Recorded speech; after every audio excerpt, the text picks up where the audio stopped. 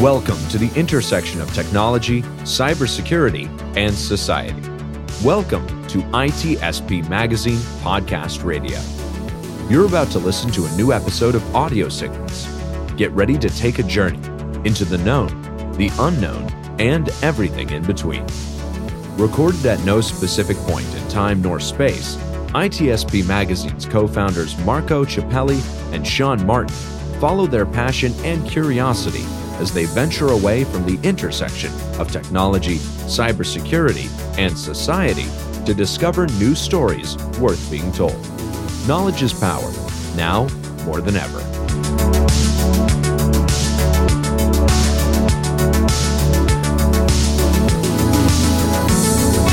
Okay, we're live. We're recording. Just pretend that we don't know about it. Let's just keep having a conversation. And hello, everybody. You're just listening to us rambling. Nothing new for me and you. No. Here we are. They probably expect a lot more from Rafael and Carey. At this point, we just get together and we were just having this idea. So, you know what? We don't need to plan anything. Let's just talk about what comes in your mind. And Rafael, you just started with the comment about some robot that was in the news, I think yesterday. Yeah. So I think this was back on Friday, where Elon Musk showed the latest iteration of his robot. And there is definitely a question that we should answer in terms of what is the robot useful for, which may or may not be anything. But it was interesting because on the one hand, you've seen like Boston Dynamics and others showing early specialized version of robots, just like, can we get the thing moving? Can we show different types of movement? And of course, Elon Musk, being Elon Musk, is just like, hey, we're going to have this robot out soon and it's going to do everything and you'll be able to order one for under $20,000. And meanwhile, you're like, but what actually is it?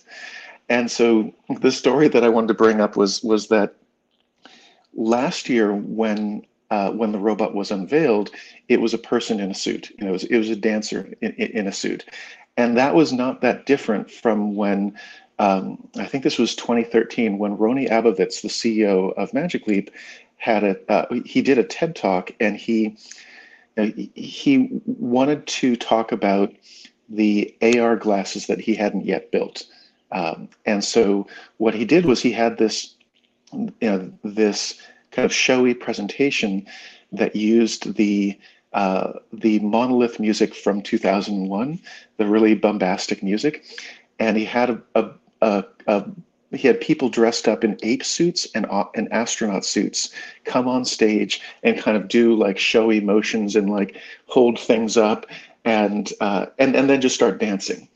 And I think that there's a thread there where you have really ambitious CEOs who want to change the world, and they may not fully understand their own technology that their companies are building. And when they know that the thing isn't really ready and they don't know how long it's going to be till it's ready. And so they basically devolve into vaudeville. They're like, let's just get some people out and have them dancing and that'll be enough bread and circuses. And hopefully people will rely on my reputation and the people dancing there on stage, and then they'll imagine something and it'll be better than anything I can show them. And so that's the thing I wanted to bring up, is that there's sometimes this element of showmanship around technology where they kind of want to do the whole like Steve Jobs iPhone reveal where it's all perfect but everything is in lockstep and they don't have that. And so when they don't, someone like Rony Abovitz or Elon Musk just goes, get a dancer in a suit. Well, so I'll start with that. We did a lot of that, the whole dog and a pony show at Electronic Arts, with the whole demos. Remember those demos where you would show them a game that was never going to be built, but you would show that to the press, and then by the time the game actually got out, it was a completely different situation. But I think, to your point, I mean, a lot of the new technology is like that. I mean, if you look at, we've been talking about quantum computing for the last 10 years. People have been saying that it's going to be the end of the world. But if you really dig deep into it, we're 30 years out from anything like that even becoming commercially viable, right? There's one Canadian firm doing that qubit stuff. To process one qubit, you have to sell your house. That's how expensive it is. I mean, it's not coming back. But yet, if you look at popular media, I mean, even if you look at reputable sort of like Harvard Business Review and MIT Press, like, they're talking about quantum computing being the end all, be all. It's going to solve all our problems. It's going to put us beyond the solar system. Yet we are still using alphanumeric passwords. Go figure. Is there no? I forget what the term is you see at the beginning of every corporate deck when they're presenting to a public audience. It says they're not promising anything from a financial revenue projection perspective. What's that? Only an IPO. You're supposed to say that only if you're doing your S10 for the IPO or whatever. Well, I think even if you go public, I think there's some forward-looking statement stuff you have to qualify things with. So I'm just wondering. We know this particular individual likes to hype things, and who knows if it's being done with intention to manipulate stocks. His name. Yeah. Well, the key is that they need to have a disclaimer. You know, it needs to be kind of the equivalent of like, this technology was inspired by actual science. It's not real science. We don't really have technology, but it's inspired by the notion of science.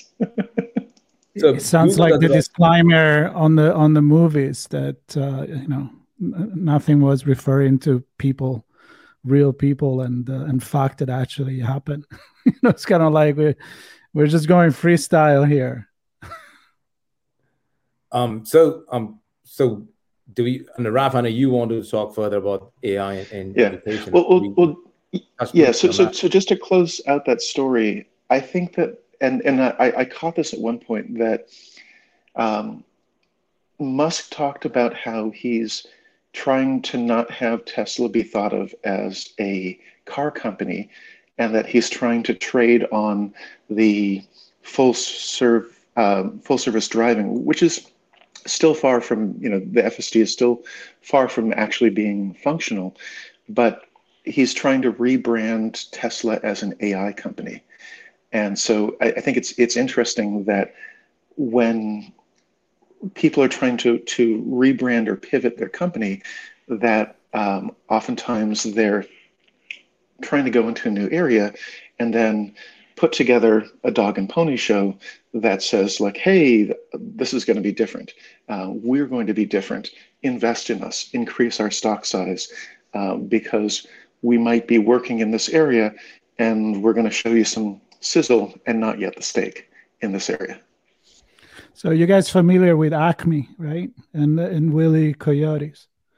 So it's a company that makes everything, but apparently not much works when you start building it. So I'm wondering, you're digging a tunnel, you're making cars, you're going to space, and that going to space is apparently working really well.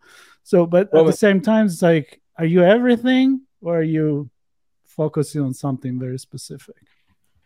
You've got to keep in mind he's just the face of the company. The people who actually do the stuff, the SpaceX engineers hate him. They don't let him anywhere near.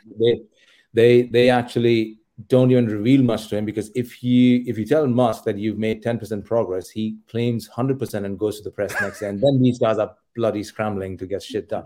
He did that with OpenAI. He did that with Neuralink, the whole pig thing. I don't know if you saw that. The implants into the brain, and the pig could actually they could make the pig do some stuff. That's what's happening. Dance like an ape.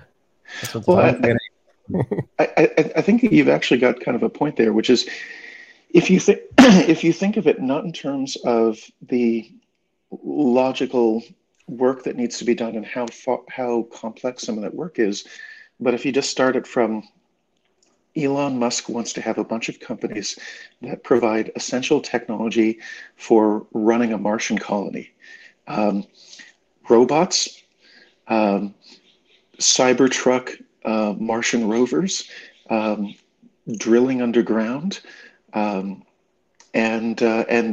general space travel. Those things kind of fit together.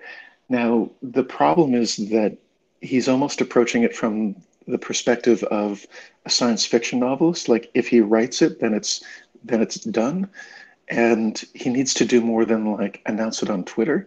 And I think that the problem is that Musk is primarily a financial person, and he's not really a scientist or an engineer in a number of these fields. And so he's basically going, I need to just build a bunch of companies, and then I can be the next, like, to make an alien reference, the next Weyland Yutani. Like, he wants to have the variety of companies needed for space exploration about 50 to 100 years too soon.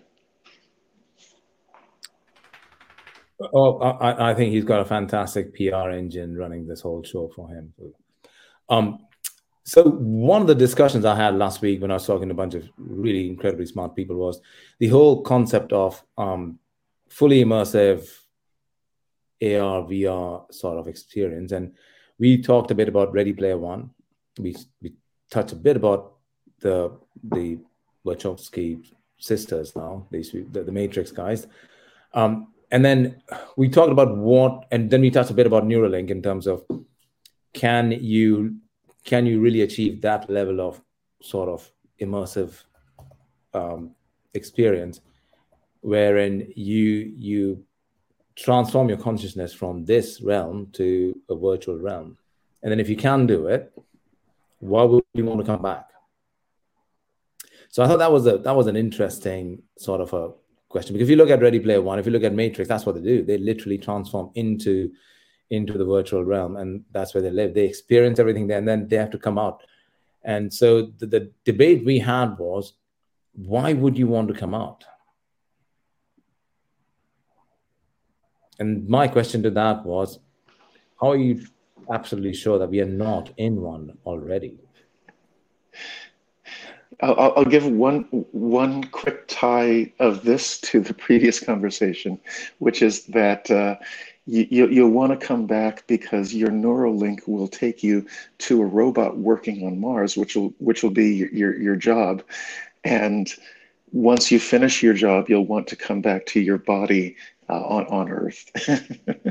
Why? Why would again, Rafa, take it? Why would you want to come back? The fact that you're loaded in virtual world. The battery's drained. You have to recharge. Wait. Are you talking about Avatar? Cameron's Avatar? Because it's the same thing, right? You just upload yourself. That's it. You just upload yourself, and that ties into the whole. If you look at the cryogenic stuff where people are freezing themselves, and the whole point is that they are going to be able to upload their consciousness into a future. I mean, the head. They don't care what happens to the body, but they want the head or the brain part of it to be transformed into some future virtual sort of. I have the answer. You do, Sean. Wise one. You know why I'd want to come back? Because whoever's running that one that I was in sucks, and I want to go into a different one. Because will there only be one? I don't know. I think there will be many. But why do you have to come back, though? That's the thing. Like with the virtual world, you can transcend boundaries. You don't need to come back into you can go. The whole point of the physics of that allows you to go from one dimension or one plane to another plane without coming back to this specific thing. All right. So I have a question, because I'm kind of thinking about where we started and, of course, where we could go, which is, anywhere. But so I'm thinking, actually, that Tim Cook from Apple, just Friday, I believe, he says something Mr. about Apple, the fact that he doesn't think that really, Mr. Apple, that he thought that maybe the metaverse is so non-easy to define. He would say, the average person wouldn't tell you what the metaverse is. So he presented more as augmented reality with VR to be a more pragmatic first step or advanced step that will be an immense step, right?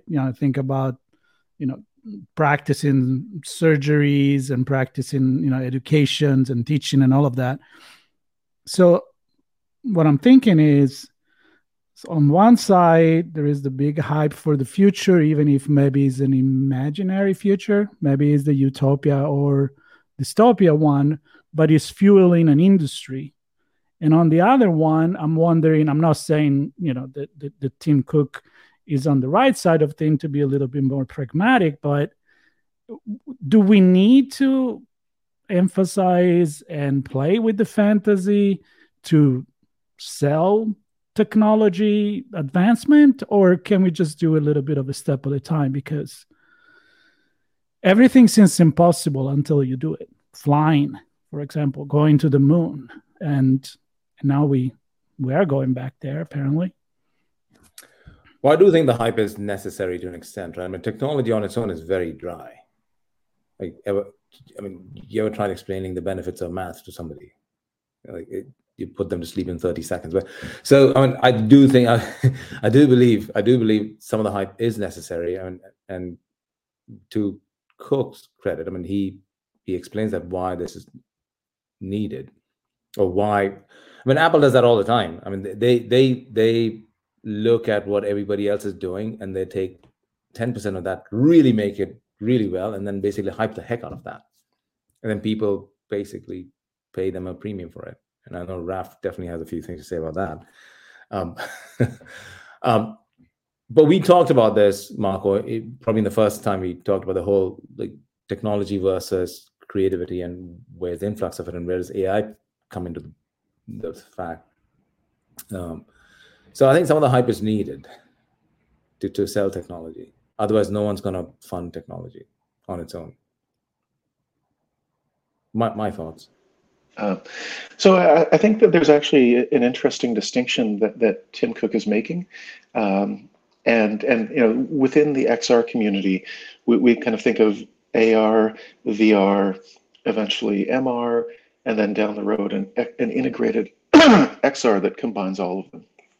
And Metaverse is often associated with VR, going into a world, being present, being there, looking around, and feeling like you have been put into another world, and that when it is successful, you are present in another space. Apple has expressly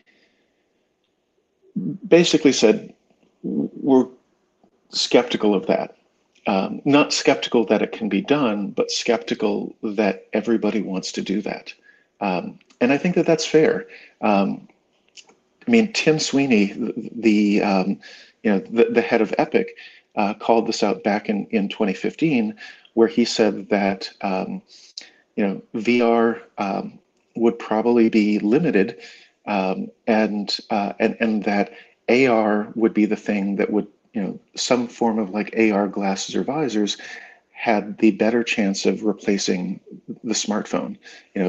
Basically going from, hey, I've got a phone in my pocket, to I've got a pair of glasses, maybe supplemented by a watch, Apple glasses, Apple Watch, Apple, base station at your hip. But the notion that you could have some amount of devices, but that they don't obstruct your vision, that you can still see the world around you. And Apple has been much more focused on that.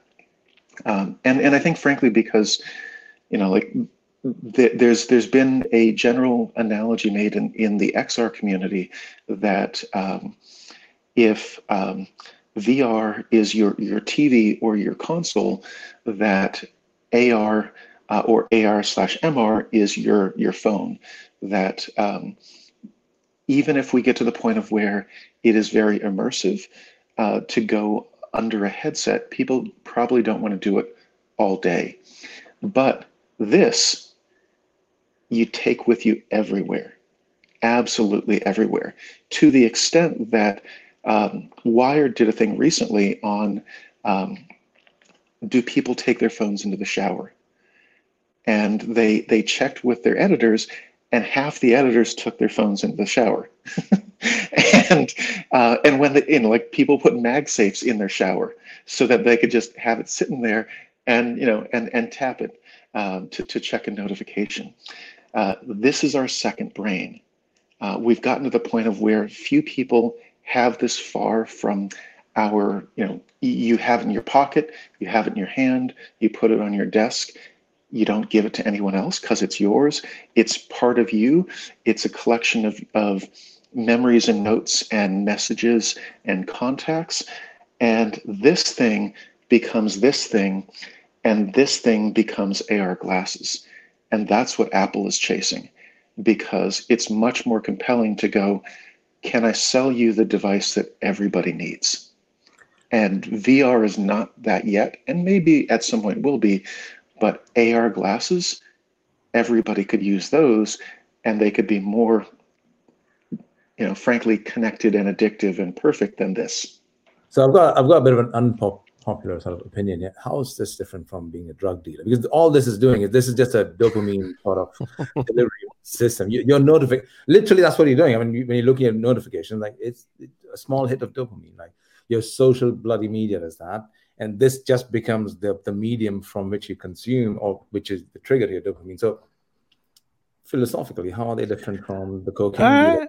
I like that. And it's funny because I found an article that maybe I will mention towards the end. It was about video games and how they put addiction into the games. Maybe, it was on the New York Times. So that was one of my ideas too.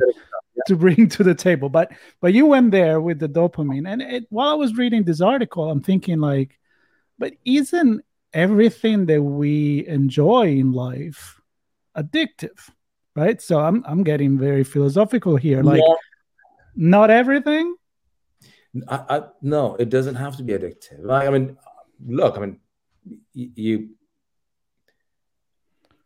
I enjoy watching a good movie from time to time. Doesn't mean I'm addicted to the movie.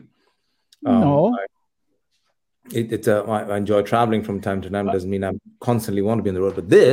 But so let me put it this way. I enjoy movies. I enjoy fantastic food. But if I don't get fantastic food, I can still do with normal food and be okay with it. Cocaine, if I don't get a hit, I mean, I don't snort cocaine, but if I did, I would be very miserable if I didn't. All right, so I can see the addiction into video games. I can see it in gambling. I can see it in social media. It is social media. Serotonin receptors. That's what we do. It is an addiction, whether you like it or not. But everybody has their own, and but these the are iPhone, the more common ones, right? But everybody probably their fetishes could also be addiction, which not everybody has the same. No, but the phone thing, I think the phone companies, well, I think not so much the phone companies, actually social media has made these the most perfect dopamine systems. Right. So and then games did that, video games did that, the whole like conquer every level with a small bit of, it's a repetitive task. You do that small win until you go the big boss. So, But let's distinguish. There's a difference between social media and social media sending notifications and specifically setting up addictive loops, as opposed to this where I just go, this is incredibly convenient. Mm-hmm. Or I go, oh, I'm protective of it because it has lots of my personal data. But I think that a thing that's important to think about is that, and like I remember getting the first iPod Touch when, right after it was announced. Like I didn't pick up the first iPhone, but I picked up an iPod Touch so I could develop on it. And my immediate thing when I held it in my hand was, oh, this is a computer. This is because the iPod, like the iPod Classic wasn't.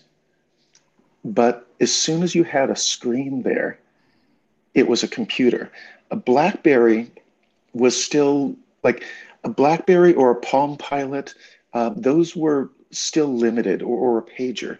But as soon as you had a screen and a virtual keyboard, and you could type, and you had enough of GPU to be able to render something, it was a computer. Well, I think it's also the operating system, Raf. You can't discount the OS, which basically made it so convenient to do things that you couldn't do on the other stuff. But I think it's important. But we are tool users, and this is a tool, and it's most convenient. Are we using the tool, or the tool using us? All right. There you go. It's what you do with it. I know. It's what everybody says. Like the gun is not dangerous. Is is how you use the gun, right? I mean, I can totally debate that one, but I'm just saying something that people say a lot. Went from Universal to PG-13.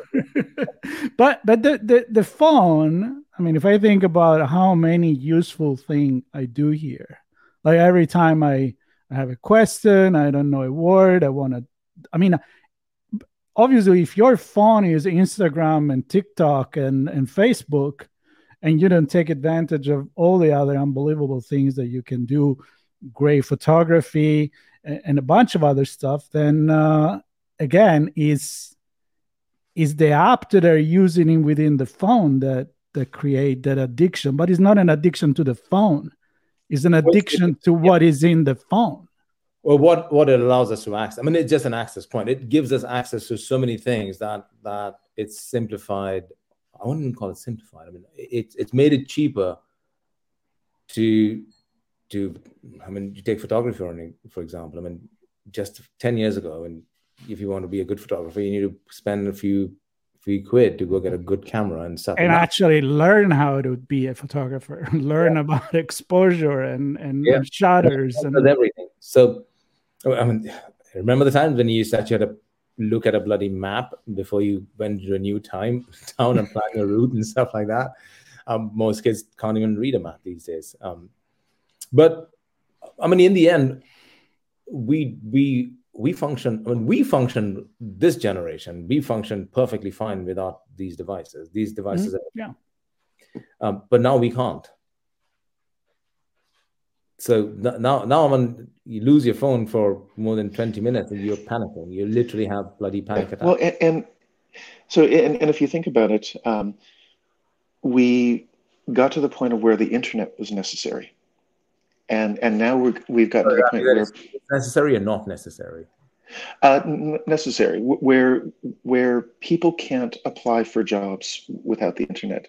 They oftentimes can't do parts of their jobs without the internet, and so we've gotten to the point where devices and the internet have become necessity. We will probably get to the point where, if you use the term loosely as metaverse, but you basically say the metaverse is a real-time 3D synchronous multi-user successor to the internet. It's transmitting data online and allowing people to pull and push 3D data so that people can play games better, or they can wear a VR headset or an AR headset. Will that become addictive? Yes, it will, in the same way that the internet is addictive, or that movies are addictive, or that anything that is useful or enjoyable is addictive. People will need to control that behavior, and it's different from push notifications. It's, if something is incredibly useful, you still shouldn't do it all the time. You should still go, I should go outside and take a run, or get some sun, or go on a hike. You can go, hey, my car is addictive, or the TV is addictive. The point is that humans, as tool users, we really like to use tools. We are basically primates that are really, really good at using tools and then getting lost in our tools. And it is important as a society to be able to understand that we will keep making better tools, and our tools, by being really good, will be really addictive. And we shouldn't layer things on top to push you to the tools. We need to do things to pull you out of them. So a question for that, about the whole metaverse thing. If you do something in the metaverse should the consequences be felt in this world, or should the consequences? Ooh, wow, that's deep. Wow, Marco, you crack me up, man. Well, and so yes, but the metaverse, the worlds hosted within that do not need to have the same rules. If you are as a rap, like if let's say we are in the metaverse and I bully you, or I do something to you, or right. you do something, or I mean we do a trade, should that, if I sign a contract in the metaverse, can it be legally binding in this world? And so is there not if you don't come out of it, just stay in there. Yeah, well, and that's the thing is that so this is a distinction that people are starting to think about, which is that there are certain rules of behavior that that shouldn't make a distinction about where you are, whether you are online or offline, and that online, metaverse or not, is just a means of facilitating communication. But then you go, okay, if I'm driving 120 miles an hour in a model of a Lamborghini in Need for Speed, I shouldn't be hit with a fine for speeding in the real world, because the rules of that virtual world are that it's Need for Speed and you should speed because you have the need for it. But if you defraud someone, and then it should come down to, if you defraud them, so think of it like, if you defraud them of real money, that should be different than if you defraud them from, let's say, World of Warcraft money. You defraud someone of World of Warcraft money, you should be punished. But if you defraud them of money in the real world, then you should probably be punished more severely. So let's talk about Westworld. Oh, no, Westworld. Okay, you want to go there? Well, no, I'm just saying. So there is this idea where you go experience a different world where you pretend to kill people because you're in an environment, you're using a gun and you're doing duel and you want to live the life. I don't think the Westworld is that. It was I think more about, it was just, Westworld was created for entertainment. It was literally like a themed bloody park. Yeah, but you kind of like pretend to go in a universe where maybe you're shooting a robot. I mean, and well, you are, no consequence. Yeah, there's no consequences because you go into this metaverse or fake universe where those rules don't apply. So in a way, I'm following Rafael with that is the fact that each world has its own rules, and if you want to go into a metaverse that is with no rules, and you want to be a complete crazy delinquent and psychopath, I wouldn't go there, right? But it's your choice. It's your choice in the end. The question is that, so you upload your avatars and we get to a point where we can put some of our consciousness in there. But let's say Raf and I in a metaverse, and I defraud Raf, not money part of it, just say I do something bad to him. We come out, or I play a game unfairly, I cheat and I win the game, and suddenly I'm the champion in the metaverse, and again I get accolades and stuff like that, or my avatar gets accolade. Mm-hmm. Does that, and everybody knows who Raf is in real and what his avatar is in the metaverse, and they know me. Does that transcend back out into the real world? So when Raf and I meet up, does he call me a cheat, or does he say, "Oh, that's totally fine"? The metaverse. So there will be consequences because you have a relationship in both worlds, and therefore, even if you don't have a relationship, let's say you don't have a relationship. I mean, esports where you're doing stuff. Well, esports has got legal consequences, but I'm talking about situations like that when in the. Do you have a family in the metaverse? You have a family. I think if you're going to create these worlds, everything that we know in our physical life will have to be replicated. And how much, how fast? I think, Why? Why does it have to be replicated? The whole point of being in the metaverse is that you are able to do impossible things. Because of the things you're saying. Right. What's the point of the metaverse? If you're in there and you don't like it, and I wrote a piece I'm in just saying that 2017. If you don't if like what you're in and it's missing something that you have nostalgia for in the physical world, you may want to come out of that to escape the crap that's in the metaverse and come back to a world that you have something you want to experience that isn't available. Well, or to escape. Let me pose a crazy different lunatic shooting shit up. Same question, and different. Are you allowed to basically subject someone to the consequences in real world based on the actions they took in the metaverse? Yes, the developer or publisher is. So I think the you're talking about legality. You're talking about the legal part of it. I'm talking about the non. I'm talking about just general. I think the consequences are in that world for sure. Yeah. Well, and so I think this is where it's important to not go when you're in the metaverse, where if it becomes too vague and touchy-feely and like it's going to be like Snow Crash. It's like, no, maybe at some point in the future that we don't yet understand, we'll get to where everything is connected, but our technology is not like that. And the next iteration that we are likely to have is lots of 3D worlds that will have portals between them, just like we have a web, but you don't seamlessly go across the web, you go between different websites. And the reality is that when you are within the domain of one game or virtual world or website, you are beholden to their rules. You are within Facebook, you are beholden to their rules.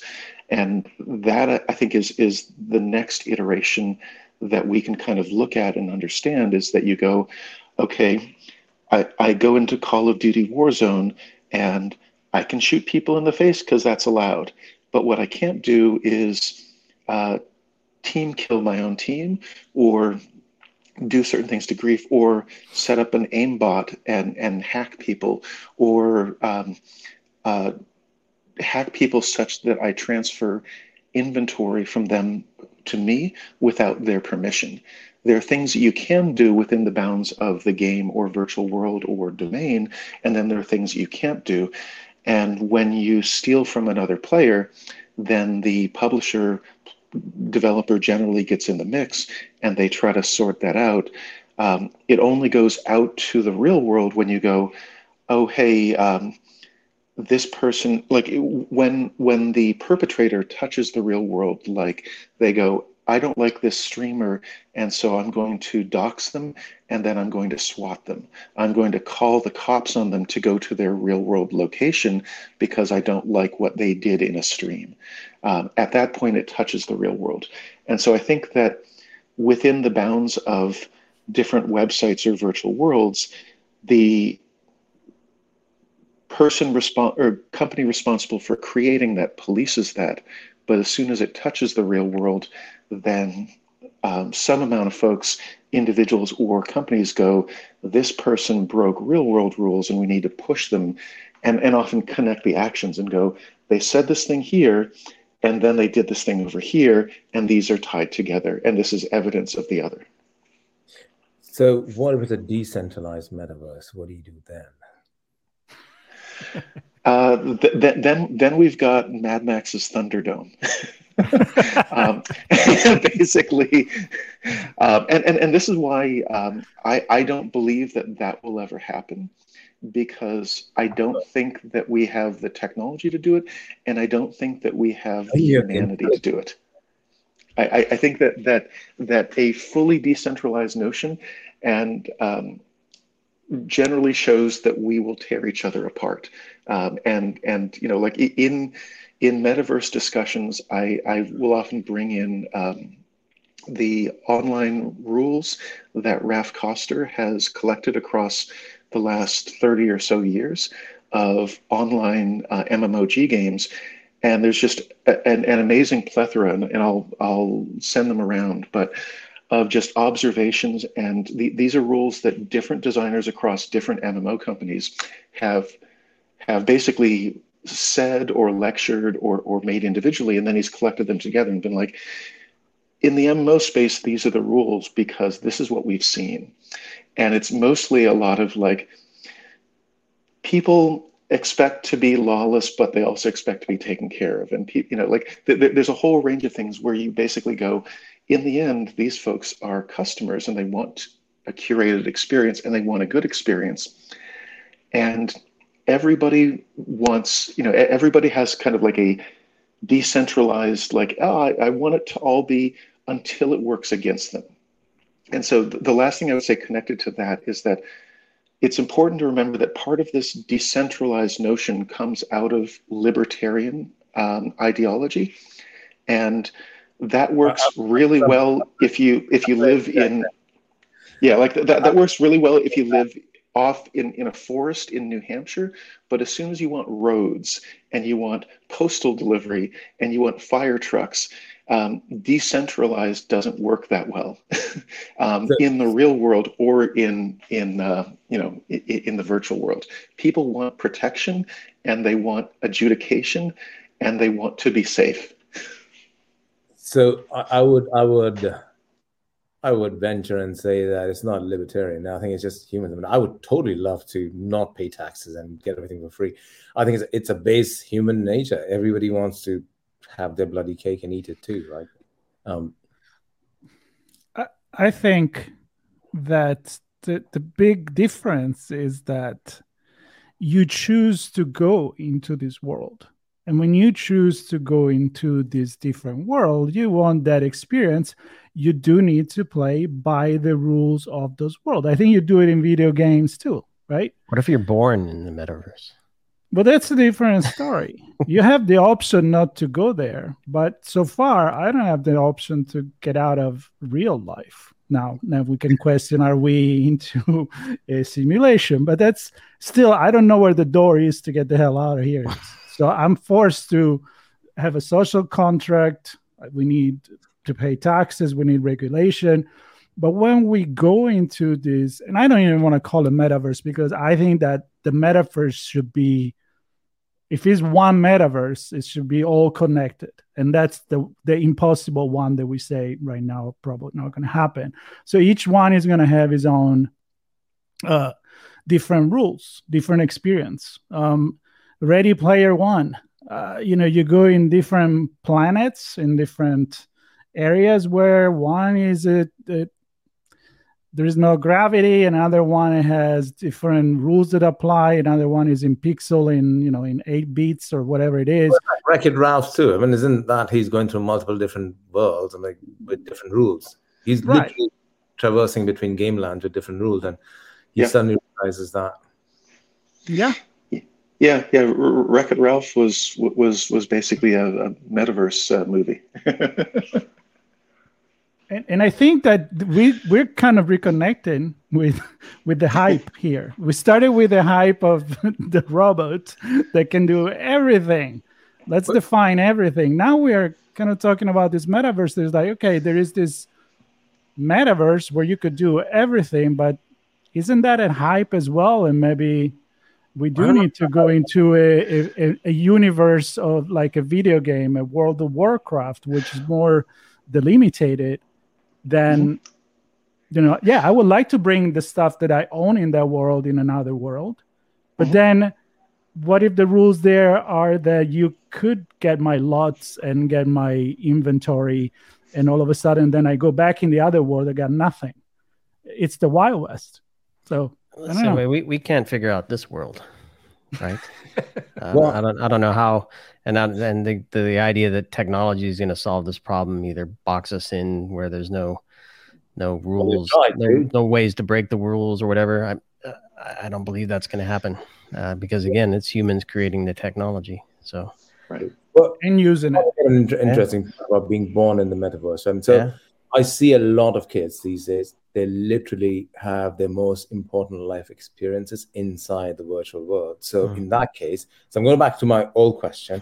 One, so they are literally metaverse virtual babies. I mean, right from the time they're born, they only know that world. Their best friends are in that world. Their birthdays are in that world. They spend money in that world. They care less for how they appear in the physical world, but they do care for, and gamers and game companies exploit that. But then I go back to the whole the whole question I asked, like in this scenario where now you've got a kid whose whole social construct is defined within a virtual world, besides the fact that he's got to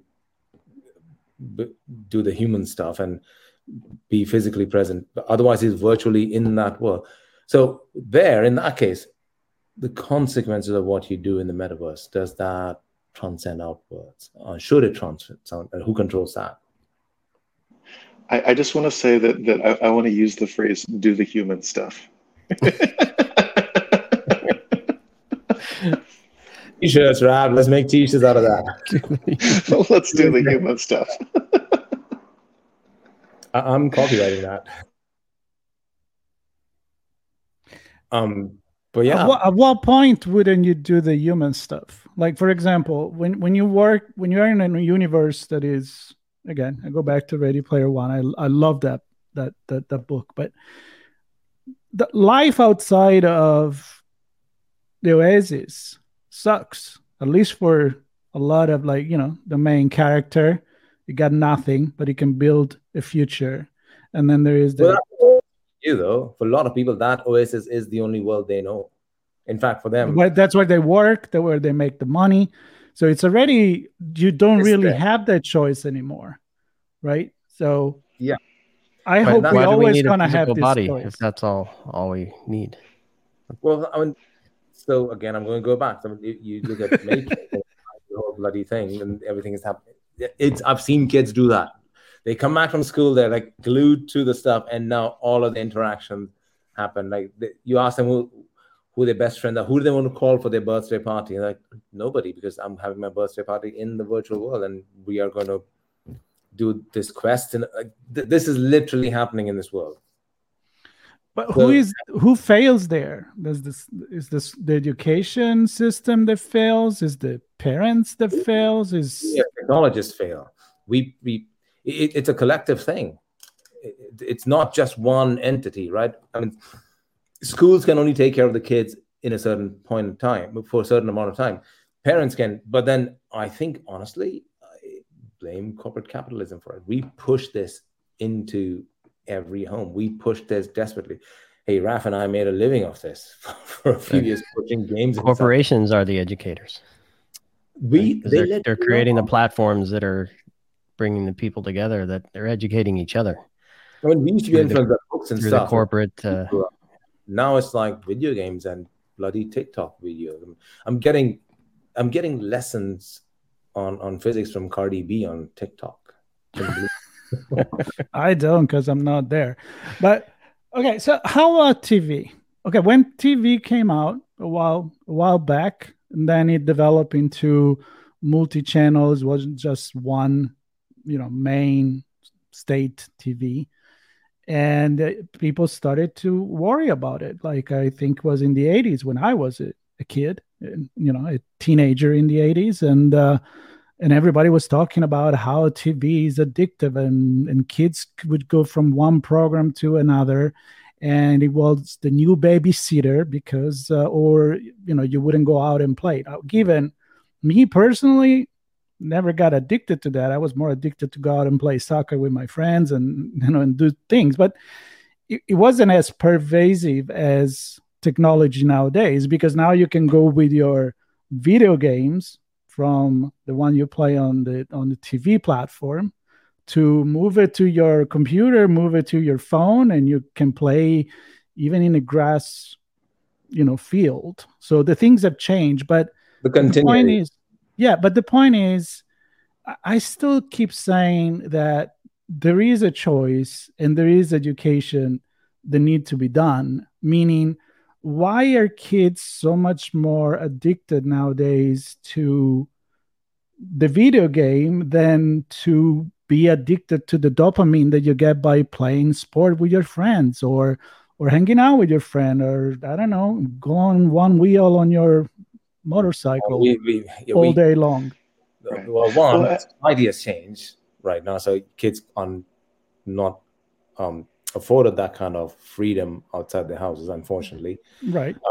We had our addictions, Marco. We had comic books. We got a lot of stuff from comic books. The back page, all the ads. Remember the Daisy gun, the pea shooter, and then the seahorses, and buy the rock. Did you guys have a rock pet? I thought that was it's the pet rock. stupid thing.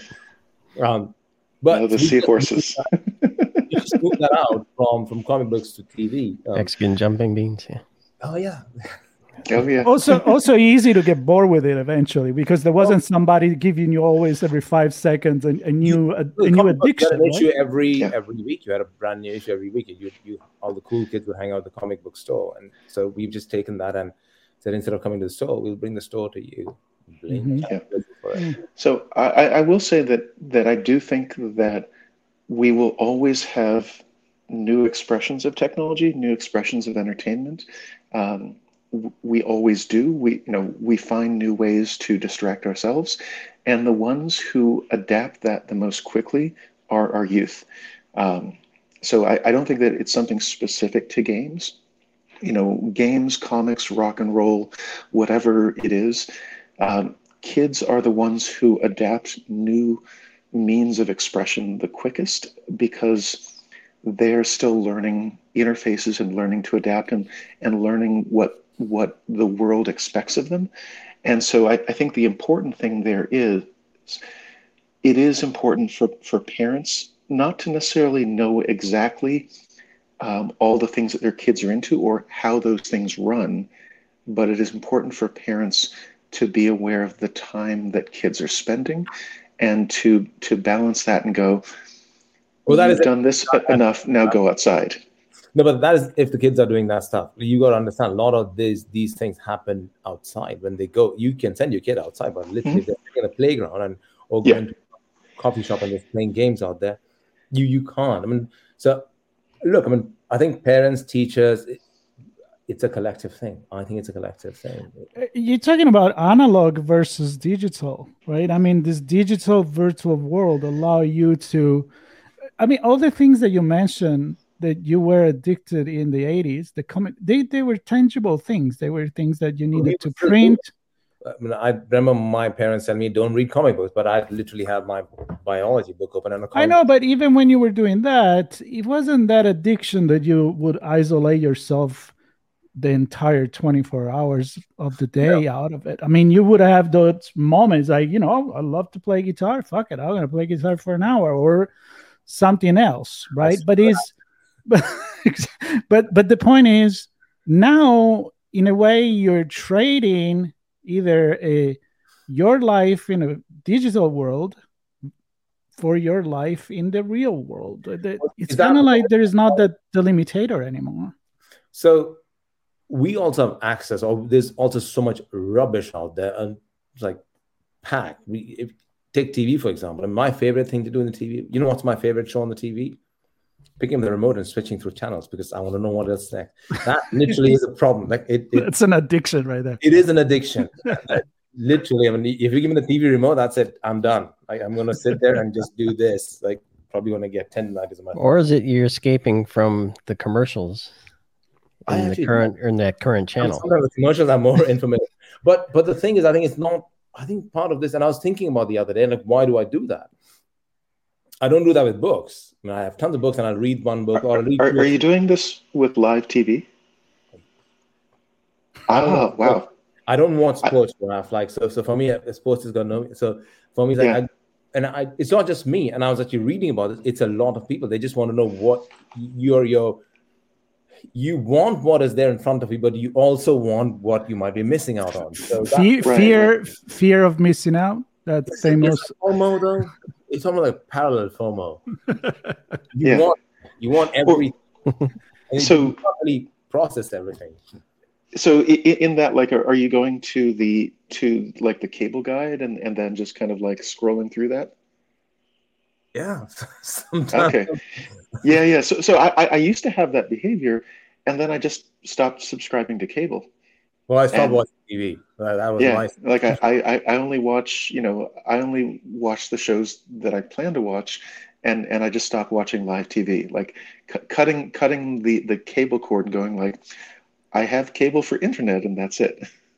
was incredibly helpful to my well-being. So Carey, let me ask you, because this is a good point. I mean, are you jumping from one Netflix show to a Disney show while you're actually watching the show? Oh no, dude, I'm in Netflix going through the scroller.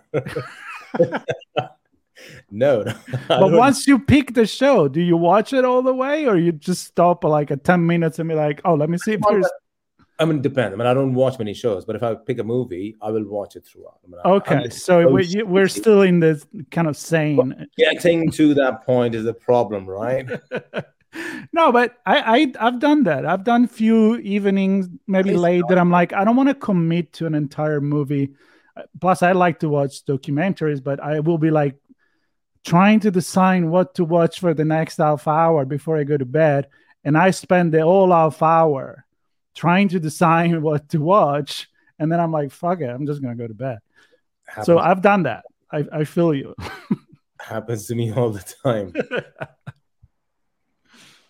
I actually want to push this back to the metaverse for a second, and I want to throw an idea out there. So I can remember back when in the last wave of VR, and I was trying to convince people about the importance of clouds and of online, where people seem to be surprisingly fine with just having like VR single player games. And I was like, no, like the important thing with VR or with any of this stuff is to be connected. We like computers because they're connected. We don't want to disconnect our computers or our consoles or our smartphones. Why would we want to be offline in VR? And the metaphor for kind of where I see things going and what I would describe as like to go from like the internet is, this, we talk about the World Wide Web, but it's more than just the web. The internet as a whole is this global connected layer, but it's basically one layer because there's a limited amount of information. It's literally an access. It's just access to everything that's available. Yeah. What it is. So I have a question for that. I mean, this whole the reason I brought the TV stuff is not to highlight my lack of decision making. There's plenty of that, but given the fact that we've got so many choices, the fact that we are overstimulated, is that contributing to the younger generation having more of a problem with focusing on stuff? Is that what we're doing? Are we pushing too much? And I noticed this when my nephew, I went to his music school, and when they were getting younger kids, and one of the ways they want to see if you got the chops to learn theoretical music is they give you a piano and tell you to press a key and hold it pressed down till the final notes are done. That's to test your patience. A lot of the kids don't have that. They would let go of that, and so are we creating a situation where kids can't focus on stuff, or they have just too much choice? I don't know. Too many choices, or what I'm going through. I want all of this, but I want a brain that is able to process all of this and make it useful instead of. So this is. I'm gonna go to an older generation, like my dad, right? My dad has in Italy this thing called Team Vision, which is like Apple TV, but it's made with the telecom company. Same thing. They also have Apple TV because I had to put it there because, if I'm there, that's what I want to watch. And every day, and they know how to use it. Once in a while, they watch a movie, but most of the time I'll talk to them and they're like, yeah, we'll see what's on TV tonight. And I'm like, everything is on TV because that's the way I think. You go to Netflix, you go to Disney, you go to Apple TV, and you just pick what you want. They are still, because it's easier for them to say, let's flip 3 channels, 5, 10, 15, and then let's decide which one is our best choice. And I think their life is actually a lot easier. And they do sometimes experience something that they weren't planning to experience. They're, in a way, maybe they're more open, or you can think, well, you're watching what the men tell you to watch, while I have the all choices in the world. But in a way, maybe it's the opposite of the new generation where you're like, it's too much. sometimes I feel like there's too much. I mean, I listen to music 24/7. And sometimes I'm like, yeah, you know what? I'm going to default on my old school hard rock station or my, Black Sabbath and see where it goes from there. Yeah, you don't want to make a choice. You just want somebody else. Well, if I keep, well, maybe Siri decided for me, but, I have my default. That's what I'm saying, to not go crazy. Well, so it goes back to the the whole, like, our brain's capacity to make important decision. Actually, we've got limited, it's not unlimited. So it diminishes as the day goes through. So you make most of the important decisions, but you've got a limited amount of decision making. There's a term that I'm using. The decision making currency actually depletes. I think generally speaking, and I think it was Raf that pointed this out, that, I mean, we're basically removing the physical barriers, right? So to go out and play a game of soccer with your friends, you're kind of limited to, well, you're probably going to do that at night unless it's inside an inside arena. You have to get all the people together at the same time, right. And hopefully the field's available and somebody else isn't using it. So there are constraints in the physical world that potentially we can remove. And if you look at, and to your point, Carey, around our minds, what are we capable of? When we get exposed to the internet, the physical boundaries of our own little communities go away, right? Which opens us up to new thoughts and new ideas and exposed to different situations, and maybe cultural aspects and things like bullying then come into play, where our minds can handle it. Emotionally, we get stretched, and too much information. There is another thing, Sean. Making a decision or not. What's that? The time becomes relative as well, because everything is always there on demand. You don't have that unless it's a live sport event that you want to watch when it goes live. Back in the days, it's like, yeah, the movie is tonight on 9:30. I got to be there. I'll see you guys later, to your friends, or I'm going to have dinner, and then I want to watch the TV. Now it's always there. You were the guy who went home to watch it is and it isn't. So you were the guy who went home to watch Baywatch when it came on. Yeah, totally. Happy Days when in the 70s, and then I moved to Baywatch. Yeah. And I would say that the time is there and it isn't. So as an example, I play some FPSs with friends that are scattered around the U.S. We play in a particular set of hours that can kind of generally match the time zones of people from basically EST to PST. Well, you control that, not the other way. I think what Marco was talking about is that stations set programming set at certain time. Somebody else controls it. You would base your life around that. Right. Well, but the point is that if I want to, I can watch the latest episode of a Star Wars show or whatever Marvel. I can watch a streaming thing at any time. But as soon as you're doing something social, you are still time constrained, where you generally can, like, think of it as anywhere globally. You are probably trying to coordinate with people who are in similar time zones and similar language countries to be able to coordinate and talk with them. And there can be some leeway. You could be like, oh, I'm going to make the effort to deal with lag so that this person from Australia can play and they'll have 250 ping. But for the most part, there is some amount of regionalization around time zones, because latency and the physics of signals moving mean that you can't absolutely go, I can play anywhere at any time with anyone, because our current internet doesn't support that. So it is important on the one hand to still, time is more flexible, but it's still kind of relative. But the other thing I would say, going back to the notion of like kids, is what's becoming more important is not to go like, hey, there's just like, I remember someone recently saying like, we should just have metaverse time. And I'm like, no, I'm sorry, that's stupid. Like we already have, yeah. I'm like, we already have a traditional notion of time, and you can go to like you can use that to go like to Greenwich Meridian time, but metaverse time doesn't need to be a different thing, because everyone lives in a particular place around the globe. You only need metaverse time if you're on like the space station. If you are not bound to the Earth, then maybe you need a different time. You need like Earth time. But if you are on the Earth, you need Earth time in the region that you are in. Metaverse that it's always on and it's always available. So in that case, why wouldn't you have a UTC or a metaverse time where? And I would say that we already have that with, we can already say, this is GMT. We have that. We don't need a different thing, because it would just be pick, different different rules, different laws. Pick a different location.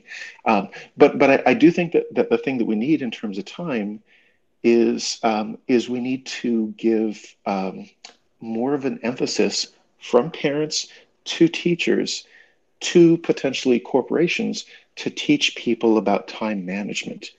Because when I was a kid, and this is dating myself, when I wanted to go play initially in a game, I would go to the arcades, and it would take time to go to the arcades in Seattle, and to physically travel there and then play a game and then come back.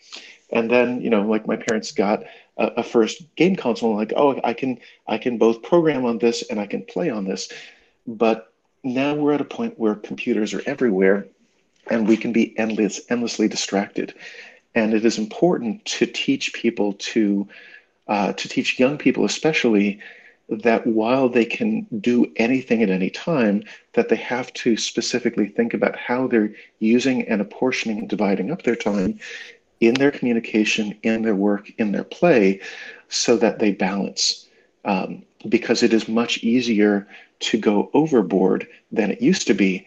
And new generations don't have the same kind of built-in, kind of, let's say, safeguards of, oh, I don't go to watch all the time because I started with a notion of live broadcast, you could only watch a show at a particular time.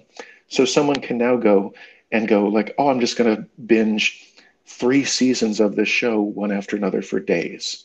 That's not good. Well, that was not available to us. I'm pretty sure if it was available to us, we would have done that.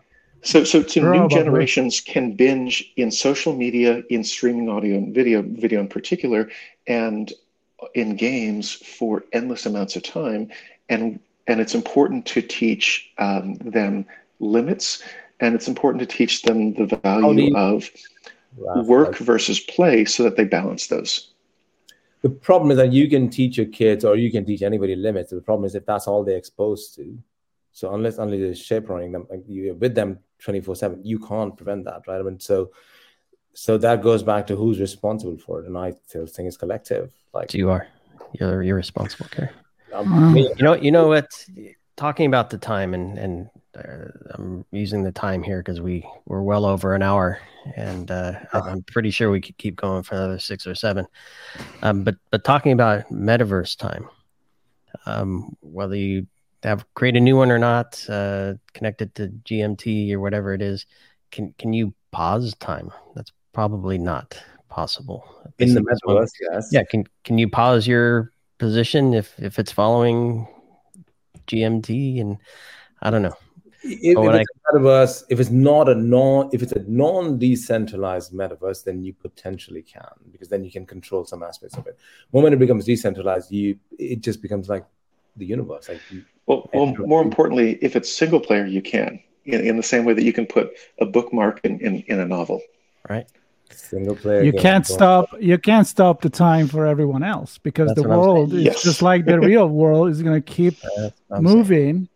But I was thinking just the same thing. You can't stop the time for yourself either. You just want to believe that you've stopped it, and I don't know.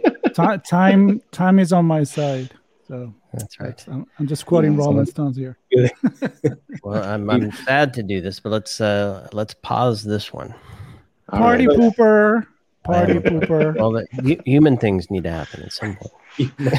Yes. Well, we need to do some human things. I think we need to remind what we said at the beginning, Sean, that this from now on we're just like freestyling, and this proved that we can.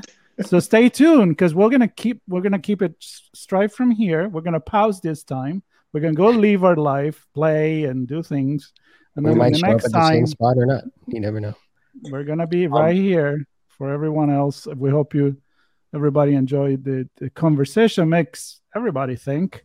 And if it's the case, leave some comments, maybe ask some questions. We probably don't have answers, but we have opinions. That's for sure. We have opinions. So thank you so much again for a fantastic conversation. A lot to think about. And come on, everybody, go out and play. Shut down the computer. And we'll see you next time. Listen to us next time. That sounds good. Make sure to go out and do some human things. That's right. Exactly. Whatever that is. I'm be copywriting that. I'm actually going to get the domain right. Make a t-shirt. Let's all wear a t-shirt next time. Yeah. All right. Next time, stay tuned on ITSP Magazine.